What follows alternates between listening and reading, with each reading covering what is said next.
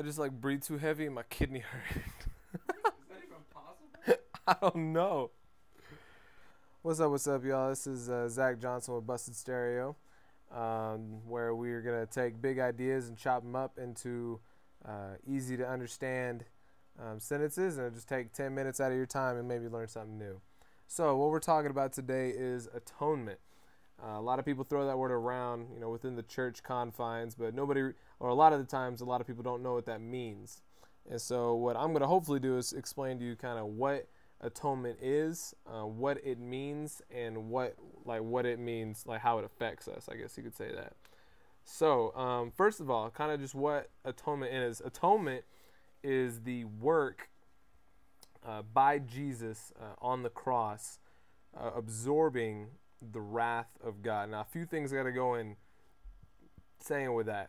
First of all, a lot of times when we talk about atonement, God gets portrayed as just this big, angry being in the sky that's just like hungry and needs to be fed. Like that's kind of almost the mentality we get behind it. Like God is just merciless, and so because of that, Jesus had to come down and take care of that. Which that's not the case. That doesn't really speak to true atonement.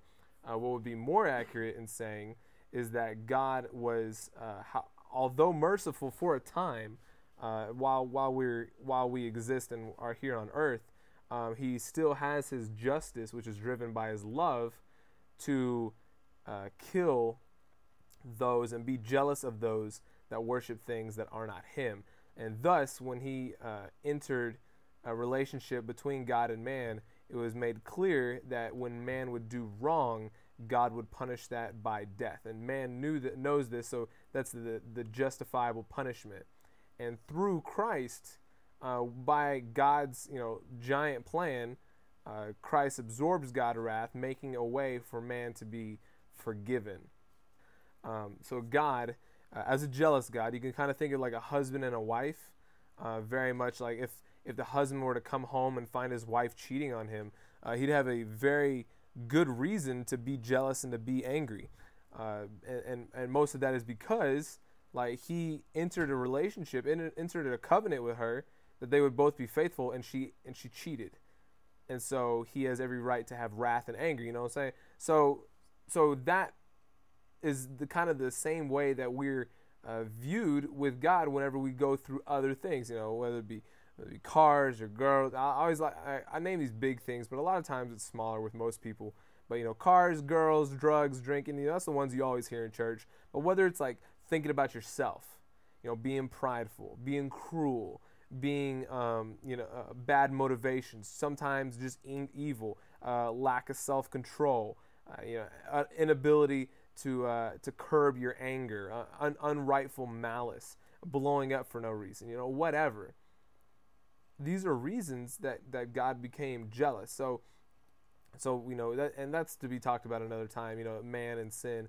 But because of that, what the atonement is, what it is God, Jesus taking the wrath of God for those who put their faith in Christ. And so the actual act of the atonement is Christ taking on the full measure of the atonement in order so that man may be forgiven. Now, a couple things that I don't know if like y'all grew up with this, like just this backwards thinking, but somehow I wound up thinking it for a long time.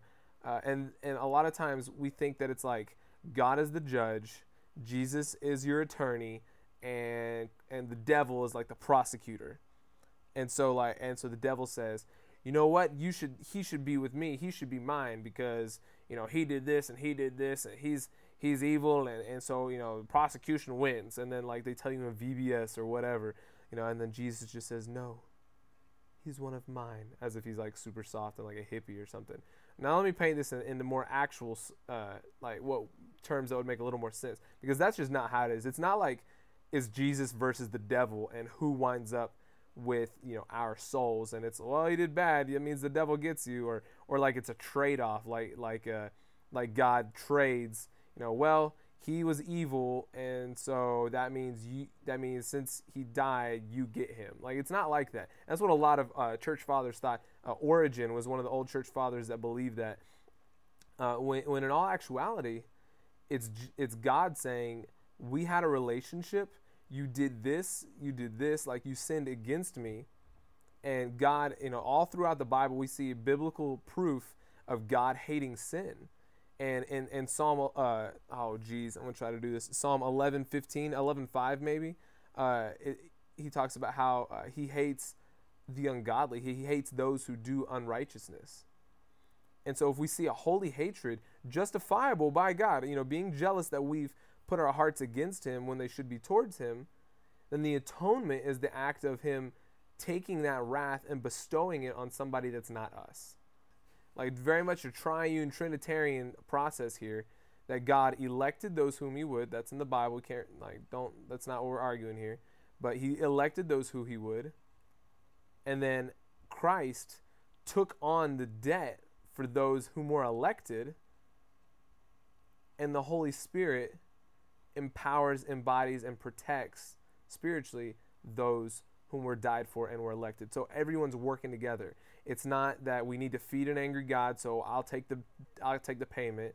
It's not, the Holy Spirit Jr. over here not really doing anything with the atonement. It's all three beings of God working together in order to atone for the sin of mankind. And that's basically it. So I think it's pretty much all there really is to be said about the atonement. Just remembering that the atonement was necessary. That's something that can be argued. It's not, and this is just biblically what I see is just evident, and even logically, that the atonement does not apply to everyone. Not everyone is atoned for, because it is the atonement that gets us into a right standing with God. So it's not like if everyone was atoned, we could all do whatever we wanted. But because it's the blood of Christ that gets us into heaven, that we can stand righteously before God because Christ has already died. We have been atoned for as those whom the Lord has chosen. But it still takes the pressing of the Holy Spirit and our seizing of the atonement that gets us in. And so if everyone was atoned for, then we would all be saved. But because we all know that's not, you've been in this world, it's going crazy. Because we know that that's not the truth, that everyone has been atoned for. We know that the atonement is necessary, but it is also applicable.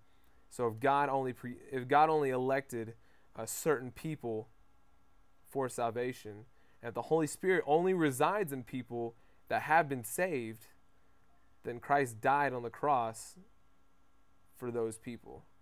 Like if the Father was selective and the Holy Spirit is selective, then it can only make sense that the atonement is selective. So that's what atonement means. It's kind of the death of Christ. I know I didn't really crack as many jokes in here. I usually try to do that. I'll try to make this a little more laid back, but it's kind of a big deal. And like I said, it's a big word, big idea, broken down just a little bit. But there's been some crazy accusations of, well, if this is true, I guess in my head they sound like old farmers. If this is true, then, what about this? Like a lot of people will say, well, if somebody had to die in order to make God happy, then that means that God is just a big hissy fit throwing being in the sky, and he, man knows how to forgive. God needs to just learn how to forgive. But what we always have to remember is that God is much bigger and by much higher standards than little primate men, walking all around this earth, that we're subject to forgive because we wrong people. God is not subject to forgive and just pass sin away, pass our cheating nature away, because he's perfect. So he's in full standing to say, hey, bump that. We're going to take care of that. So this is, once again, Busted Stereo with your boy, Zach Johnson. Like I said, I hope I didn't bore you to death. It was 10 and a half minutes of just kind of what the atonement is. I do hope that you're, and I will talk to y'all later. Went a little long today. Sorry about that. Peace.